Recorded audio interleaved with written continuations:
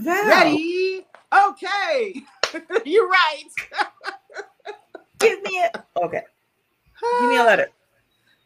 Give me an S. Okay. L-A-Y. Let's slay today. Let's do it. Ooh, Dr. Renee is here. She just popped in. She ready. She's You've like, been waiting I'm for us, ready. huh, Dr. Renee? We ready for you too today. But let's do this off proper like y'all. Woo.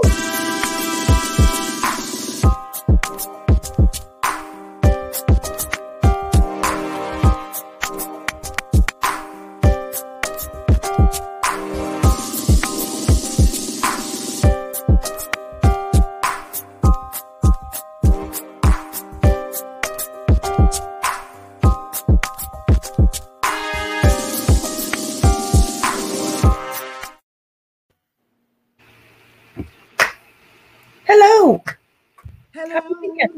Welcome, meeting goddesses. It's Hi. It's Self-Love Saturday. It is Self-Love Saturday, and I hope y'all ready to slay today. Glad you are here, Dr. Renee. Good morning, Queens. Yes, yes, yes. There's a few other people in the house, so I'm so excited to have you here today. Today we're talking about Unpretty. Y'all remember Unpretty? It was a song back in the day. TLC had a song about Unpretty, right? And I just thought it would be a good idea to expose some of the pretty ugly truths about systematic views about beauty, as we also just kind of share, what had our experiences and things that maybe we've had to overcome as a result of dealing with what I like to call OPBS, other people's BS about our beauty, right? So I want to talk about any and everything that comes up for you, not necessarily just a personal thing, but think of it more on a global scale. The whole pretty privilege thing, as I was looking at my own stuff, some of that came up as far as pretty privilege. And there's a poem that I wrote, it's been some years ago now, but it's called The Unpretty Plea. And so I'll share that with you today. So don't feel like we got to go deep and dark. I just want to tap into it so that we start to acknowledge our beauty, what beauty is for ourselves, right? So we're not playing that game with other people. So we can have a little poetic justice. That's right. It is whatever we say it is, not what anyone else says. Okay. Well, how are we going to do that? Because if Val was here, she would have a song, and I'm used to hearing a song about everything we talk about. That is a song. That is the song. Yeah, but nobody's sang it. All I remember is damn Unpretty.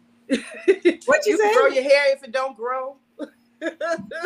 Like I had to find the lyrics. Somebody got the lyrics though. Somebody out there. No, actually, the title alone is Unpretty. Unpretty, right? I mean, that's enough. It's like, how could you think of that? But when I first went to the South, the Jim Crow South, it was in 1967 because we were driving to Florida from New York, and we went right through it. And for the first time in my life, I heard, this whole ugly pretty thing, because we just didn't come from that. Every child was made to feel like they were attractive, no matter how ugly they were. Mm-hmm. But they had this thing that a woman said to me that this little boy, he gets beat a lot. Now they're brothers. They're both like bad little kids, right? But the other brother gets beaten a lot because he ugly.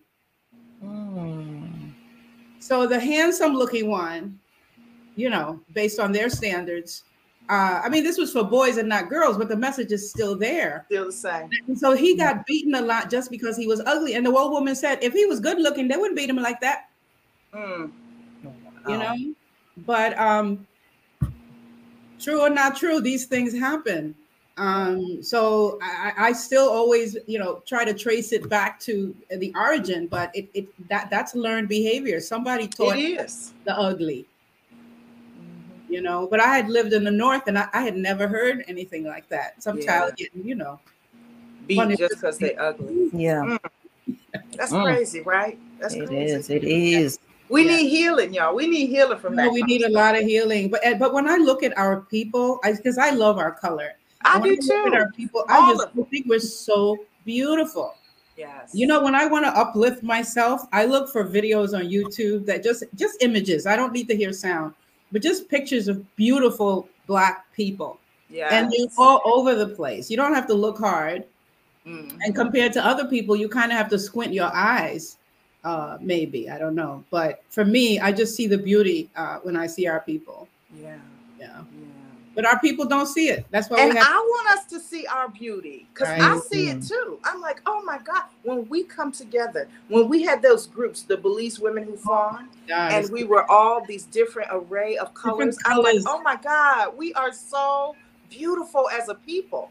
And we don't even recognize our own beauty because of what's been put upon us.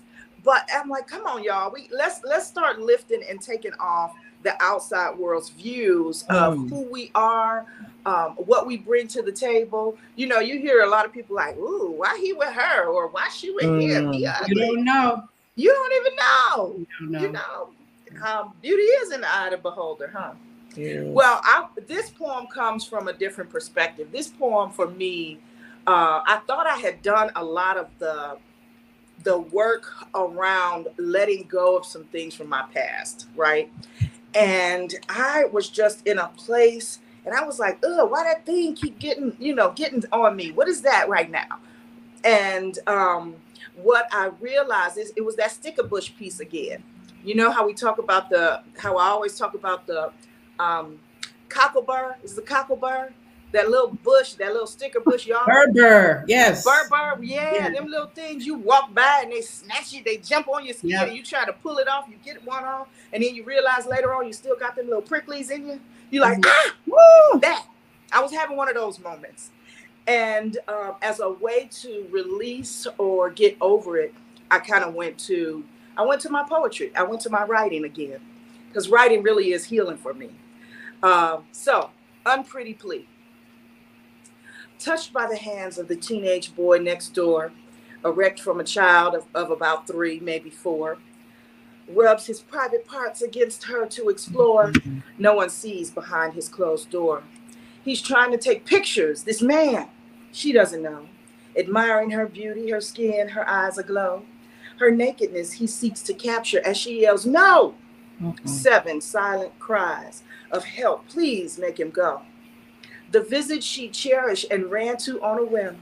Drunkenness surrounds her. Now all she sees is grim. The thrill is long gone. Glasses filled to the brim. He's drunk, she's stuck. What the fuck? Damn, it's him. 8 to 10 brings about bigger and different things. Men admiring more than her God-given wings. Pretty girl, the men all sing. She wants to run and hide, but is paralyzed by the sting. They mean you no harm, your beauty abodes. In her mind, these are lies as her story unfolds. She fights to keep her innocence, but the world grabs hold. No trust. Where's her protection? She thought, I must be bold. She's 13 now, enjoying the dance of her youth. Here he comes again, looking to satisfy that sweet tooth. Making advances, taking chances, married and uncouth. Her virginity's gone. No one knows her broken-hearted truth. Now she's drunk at 14, no longer loving life or full of pride. He won't stop. She's dying. Silent screams won't subside. Protecting his daughters, her sisters, maybe so his secret she did hide. Under a mountain of pain, pom-poms, and a smile, at least she tried. On to high school she went, changed, but no one paid much attention. She somehow managed to muddle through her world of dissension, praying that her path of the past she would never have to mention. She made it. She's a woman now with children of her own. Some men still gawk and cool, but she's proud, married, and grown. Far from the past, oh yes, at last she's moved on. Her family, a few friends, and extra weight are her security. She protects her children vigilantly, determined to keep their purity. The hurt of the past is stifled for now, front and center, her obscurity. Now in her 30s, no real worries. Well, just one. She's divorced. That secure yet obscure life was really something forced. She created a fantasy which became a lie, of course. Reality hits, she's alone. What to do? Get to source. For years, she asked her creator to please unpretty me, or at least let not my beauty be the only me people see. No judgment of appearance, but of character and integrity. Consumed with work, family, and still such insecurity. Something within stirred her heart. She was moved by the Spirit. She thought it was some sort of dream and couldn't fully hear it. I say unto you that you are the truth of the divine Spirit. It lives within you. Hear my command and begin to walk in it. In the source, she found the truth of who she really is. She grew in courage and strength. Yeah, baby, she's a whiz. She pulled the past to the present and handled all that biz. Now she's full of love and laughter, and all that matters already is. No more pleas of, oh God, please unpretty me. For she knows she's divinely created and is the epitome of source, exactly who she was created to be. No more pleas of unpretty me.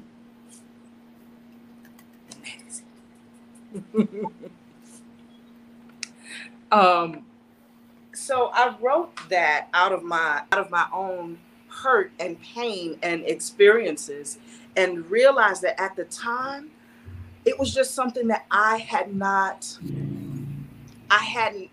fully, let go of all of the things that had happened in my past. And so today, when we're talking about unpretty, I want to talk about it from both aspects, right? Because there are women out there who people perceive you as pretty. And it's like, no, I don't even want that because of all the bullshit that comes along with it. Mm. So that's where that came from. Glad you brought that up, Goddess, because it's the process of that realization doesn't happen in a vacuum. And there are many of us who, either with that experience or different degrees and levels of that same type of experience, just take it on and we don't seek therapy for it. We don't seek ceremony for it.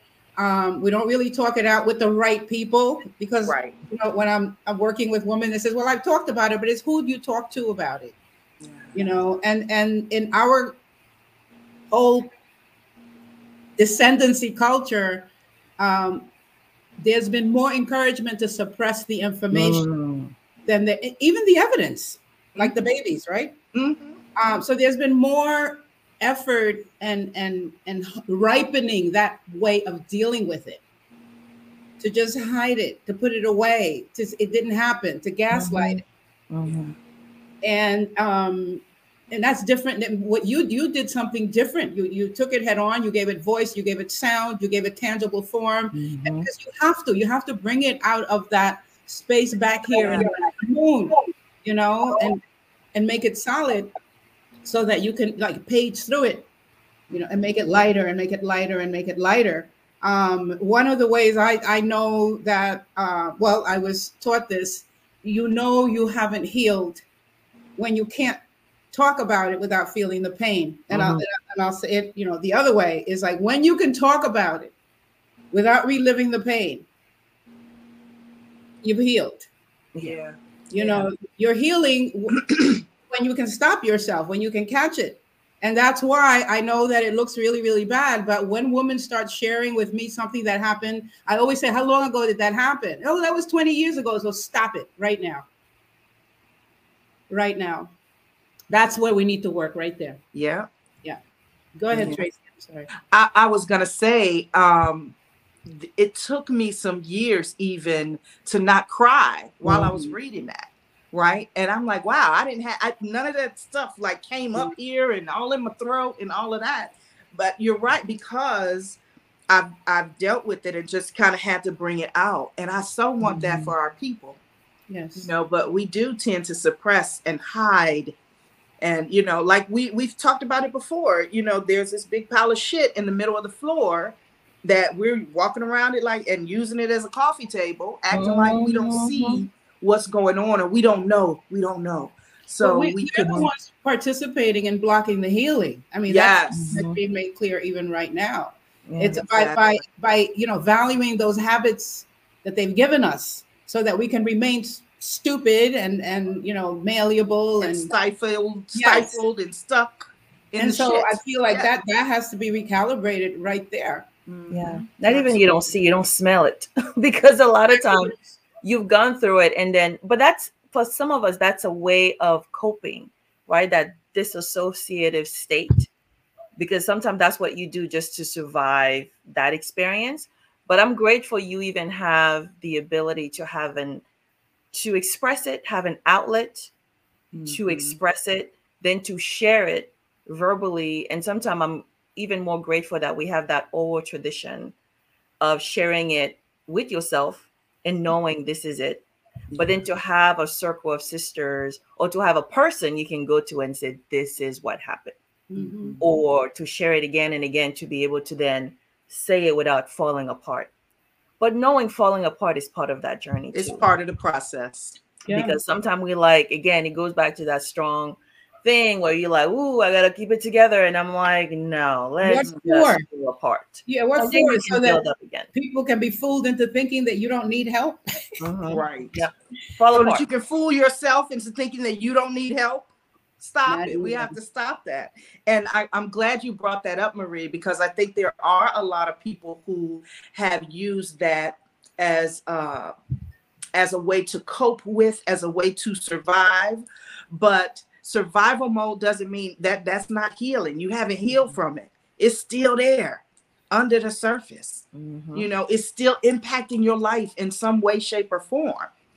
So it's important to kind of get at it. I'm sorry, Val, what were you going to say?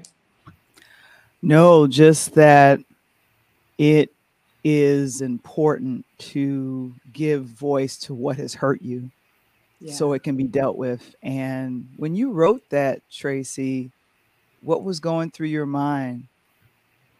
Oh, I shared right before you came on, Val, that I was in this space where I thought I had done all the work. I went and I did grief recovery, and I did this and I did that, and I had been working on it. And I gave the example of that little sticker bush, the little cocklebur, where the little you walk by and the whole thing get caught on you and you snatch that piece off, but you still have the little pricklies in there. I was in a little prickly moment where the pricklies were still there, right? And so I'm still pulling out the little pricklies, and I was just going through something. And a friend just was like, you know what, maybe you should write. I was like, you're right, I gotta go write. I'll call you later. And we got off the phone. And that's what came, the poem is what came out. Did it feel very healing to Absolutely. write in a poem? That's different. Writing in any form can be a form of healing. Okay. We just have to do it. The journaling, whether it comes out as poetry, whatever it is, a lot of that stuff we have to bring to the surface, right? Even if you're not in a space where you're ready to talk to someone else, definitely get into the practice or habit, as Marie likes to say, of just starting to write things down. Writing. Sorry. Go ahead, Mount Spirit. Well, a couple of things I wanted to say. Let's see which one is more important. Writing is a release of, or a feeding of the color blue to the light body, because it's a release of the fifth chakra. It's a release of your fifth spiritual center, which is blue. So when that's blocked, like when you're not writing or expressing it some kind of way, even if you're singing it or letting it out from here, it gets blocked. So all of your psychic senses, your ability to sense the truth, to speak the truth, all of those things get hindered. So when we write, that's why writing is so magical. That's why these writing courses are so magical, because they feed your light body blue. So now you can heal all of the imbalances from around here. Yeah. The healing I've felt with my my screenplay. My parents didn't know I was interviewing them for my screenplay. That's pretty much how that worked. I wanted to find out. There was one fight that they had that I remembered, and I literally based the entire screenplay on that fight. I witnessed it at like 6 or 7 years old, and just kind of that getting over. I dealt with kind of that abandonment that I felt from my dad leaving the family. Now a lot of that came up, unfortunately, when he passed, because uh, his wife, the one he married was the one that broke up the marriage, which is weird. And he was Catholic. In the Catholic religion, if you divorce, it's something crazy where they don't acknowledge your second wife or something like that. So the obituary was written where I came out like a bastard child, and the only person that he married was my stepmother, and I was like, I felt the pricklies. All of that came up. I was like, I thought I had healed from that from writing a screenplay about this and was trying to sell it. And then I had to go back and deal with that. And I definitely dealt with that in grief recovery when I did outlining things how I felt about my father. But it is imperative that we find healing from what hurts us, what makes us feel unpretty, because abandonment can make a daughter feel unpretty. Very good. Yep. Those wounds come up. I mean, I think both mother. Go ahead before. No, go ahead, because I was going to comment on something else that you said. Say it. Oh, well, it has to do with the coping mechanisms, the coping tools. So I'm sorry, I don't remember the term now. Senior moment. That's it. Coping mechanisms. So my old Japanese teacher used to. Was a lesson that she gave me about a coping mechanism. It's like a vessel that you use, like you're in an island and where you're trying to go is another island. So to get off this island, you need a ship or a boat. So you build it and you get across and you land on the other side. Okay. Why do you still need a ship? Like, why are you even referring to it? Like, why is it an issue? If the whole idea was to get off, to leave suffering, and you have finally landed on this new island, keeping that ship is representative that there's something about that we're not fully accepting of being on the new path, the new island. So for that reason, I don't excuse coping mechanisms. And it's not a mean thing. It's like not something that I would hold as a reason for doing something, because we all do it. All of us. That's the only way we got here. Everything we did that didn't work was a coping mechanism, but now we're across. So it has to do, I think, with recognizing, are we really across? If we believe we're across, we can let that ship go. Right? So that was it. Even in that moment, that's what I'm thinking. I still had the ship because I hadn't fully come across. I had done some of the work. I'd done a lot of the work, but there was still it was like that last little piece. I tell people it's like an invisible wall, and you trying to hit it, and it's like, oh man, I got all these pieces, but it's one I ain't hit yet, but I can't see it. And then all of a sudden it was like front and center. Okay, bow. Gotta get. That ship takes energy. It blocks your fortune. Woo! It blocks your consciousness, your creativity, because it's too much work. So it feels great to get rid of it. Well, Marie, that's what we talk about, right? That's what takes courage. Yes, it does. No, you're holding on. I mean, I think this is where you have to know it's a process and it's a journey. Yeah. So it's like, you're going forward, you're going back, you're going forward. And sometimes it does feel like a little bit of double dutch. And you have to be aware of that it's not going to be. A lot of time people think it's this linear process. Like it's a straight line. I'm just going to go through it. And then you check it off the list and I'm done, right? No. And not being willing to know that. And then sometimes you just get stuck in a spot. You're just going to be in a place. It happens. You can't move. And it's something else must happen for you to propel you forward. Yeah. And knowing this is the thing. And that's why being in a community, that's it. It's so great. And being around others, hearing those stories and being willing to sort of say, oh, that's how she did it. Or that's the thing. And then you're like, okay, you know what? Maybe I need to do a little something for that to happen. But those wounds, sometimes they stay open. Yeah. Whether it's the mother wound, whether it's the father wound, or whether it's the daddy issues or the mother, whatever. And we hold on to them because in a way, even when they're not here, we're still looking for validation. So in a way, we're still that little girl. In a way, we haven't even healed or let go of that inner child that's still looking, and we haven't grown from that. So we think we're grown because we're doing grown things. And we're still that little girl who needs to be reparented. And we need to reparent ourselves. But we're looking for them to do all that. And I'm like, they don't know any better. They didn't know any better then. Yeah. And no, I say, put that inner child in inner daycare. And everybody I work with, I tell them the same thing. You put that inner child in inner daycare because I want to work with the adult you. I'm not interested in your inner, outer. No. If there's an inner child, there's an inner daycare. Okay. Because BCW got laws against that. What is Mountain Spirit? What does it look like for the adult? Put the kid in the daycare. What does that look like? Actually, there's a visual that there's a work. There's a shamanic work that we do with that. Is where you take your inner child. Yes, you do it right up until where the white people take you, because they want you to manifest this child and relate to it. We go past it. Okay. We go past it. And by white, that's not a racist term. That's to differentiate from the Western and the indigenous. Okay. So they, what the hell was I saying? You visualize your child, you bring it, give it materiality, and then you start shrinking it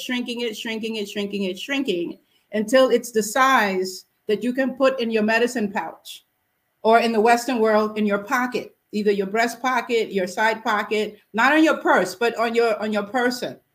And that's where you keep, that's your inner daycare. You keep that bitch right in there, because I'm not abusing a child, because that child has been around as long as you have.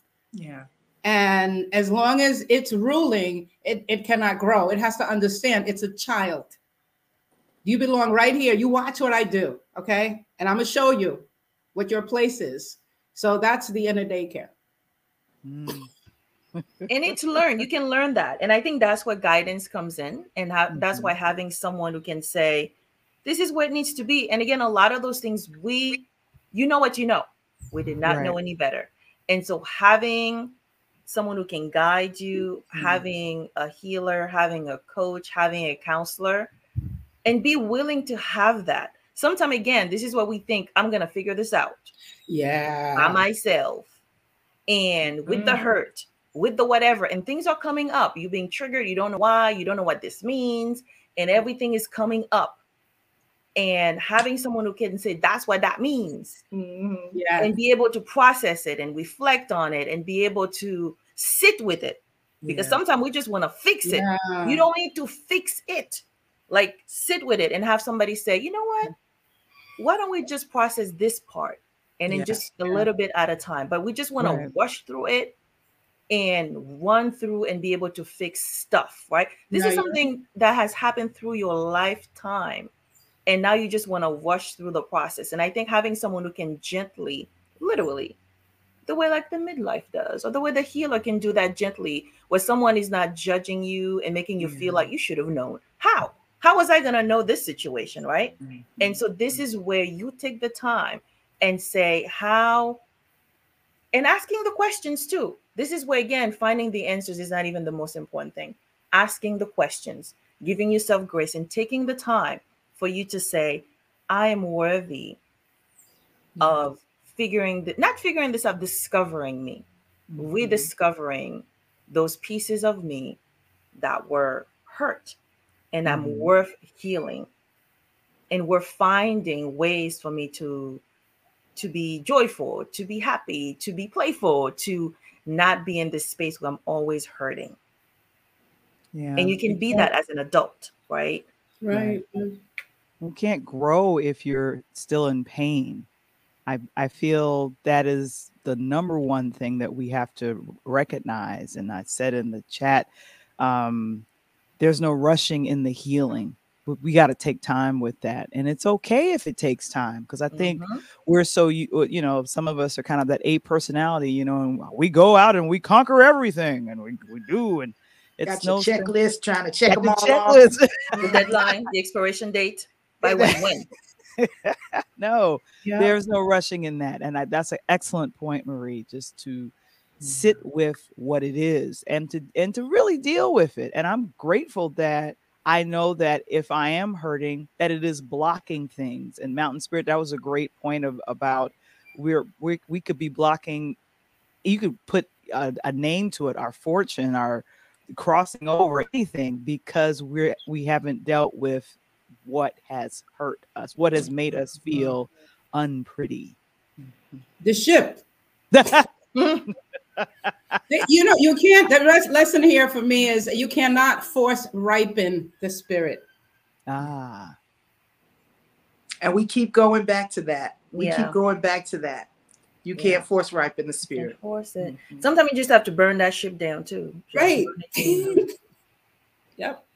Burn it down. That I mean, that's probably like there's a saying around that too. This is like a very either some kind of Caribbean something. Sometimes I don't know the references to those things, but it's not literally that. But it's just, you know, anyone who's listening, they're like, ooh. But it's those things where you have to do symbolically, where you may have to do something to ceremonialize. Absolutely. Right. Because, and again, this is what you were saying. There are rituals that needs to happen for you to release those things, or they're going to keep coming back up. And this is when you think I've dealt with it, and you have not. And just because you're saying things or, you know, it sounds great. And we live in a culture where we do so much lip service about healing and mental health and self-care and self-love. We're saying all kind of good stuff, but we refuse to practice it. We refuse to apply it. We refuse to live it. And we have to do the work collectively, and we have to invest in it.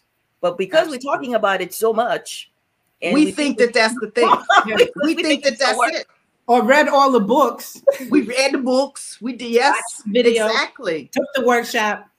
Exactly. Like, and so I'm like, okay, right. Even in our own community, I'm like, okay, y'all, it's time to go deeper. It's time for us to take that next step. What we've done is right here. We gotta go deeper, and then we gotta, you know, to live higher, to live in on a different vibrational plane. We gotta go. You gotta go deeper. You gotta learn to release and overcome what needs to be released, and overcome those things that are still ailing you. So when I say that, you gotta release and overcome anything that ails you, is still bothering you. That's some going deep stuff. Some of that stuff you gotta go deep and move out of the way. And then you got to create and keep what sustains you, right? But we got to realize that, okay, I'm doing this. I'm going through the motions. And when we come to Clubhouse, you know, it sounds good. And everybody is like vibing high. And we are sharing our love and our gratitude and all of that. And that's wonderful. But there's so much underlying work that still has to be done. Has to be done. And we can do that together. We You're can. Not by yourself. We can. We can do it through writing and healing. We're out of time, but next week we are going to start talking about the Right Now weekend retreats, because, man, they are on the horizon. We've got one coming up April 29th through May 2nd. And I wasn't even expecting to start talking about it now, but since we brought up how healing writing is, oh my gosh, it's all inclusive too. Just so you know, it's all inclusive. It's right here in Vegas. So we're going to get to party. We're going to get to play. We're going to get to heal. It's going to be some crying. It's going to be some laughing. But we're going to collectively write an anthology of her healing, evolution, and rebirth. It can be an anthology of her and whatever collectively that thing is that we decide we want to write when we get together. I'm telling y'all, this is such a powerful now. It's a powerful now. Right. So get to Vegas. I'll be sharing more information in the description. You'll have a link, everything. It'll be there. So over the weekend, I'm posting everything. But I had to start here in my own community, sharing here, because I want us to do our own healing, to write our own book. And we're gonna become best-selling authors together. Yes. Isn't that an exciting thing? Yes. Very exciting. And step one is to connect with Tracy. Sometimes people are like, what Tracy? Huh? Tracy. What do I do? Tracy. Huh? What do I Tracy? All the questions. One source, Tracy. Right. You keep pointing them my way. I'm waiting for the phone calls. I got phone calls, email Trey@slaywithtrey.com. Yes, come on over. You send me an email. Many of you have my phone number already now. Come on, stop it. Or you have access to someone who will give it to you. All right. So thank you all for sharing today. Thank you to those of you who are in the chat. Come on over to the club. We are heading over to Clubhouse for Me Moments Part 2, where we get together, we share our gratitude, intention, affirmation of the day. We'll continue a little bit of this conversation and just enjoy each other's company this morning. For everyone else, go out and slay your day. It is Self-Love Saturday. Do something amazing for you. All right. Much love to you all. See you back here next week. Bye.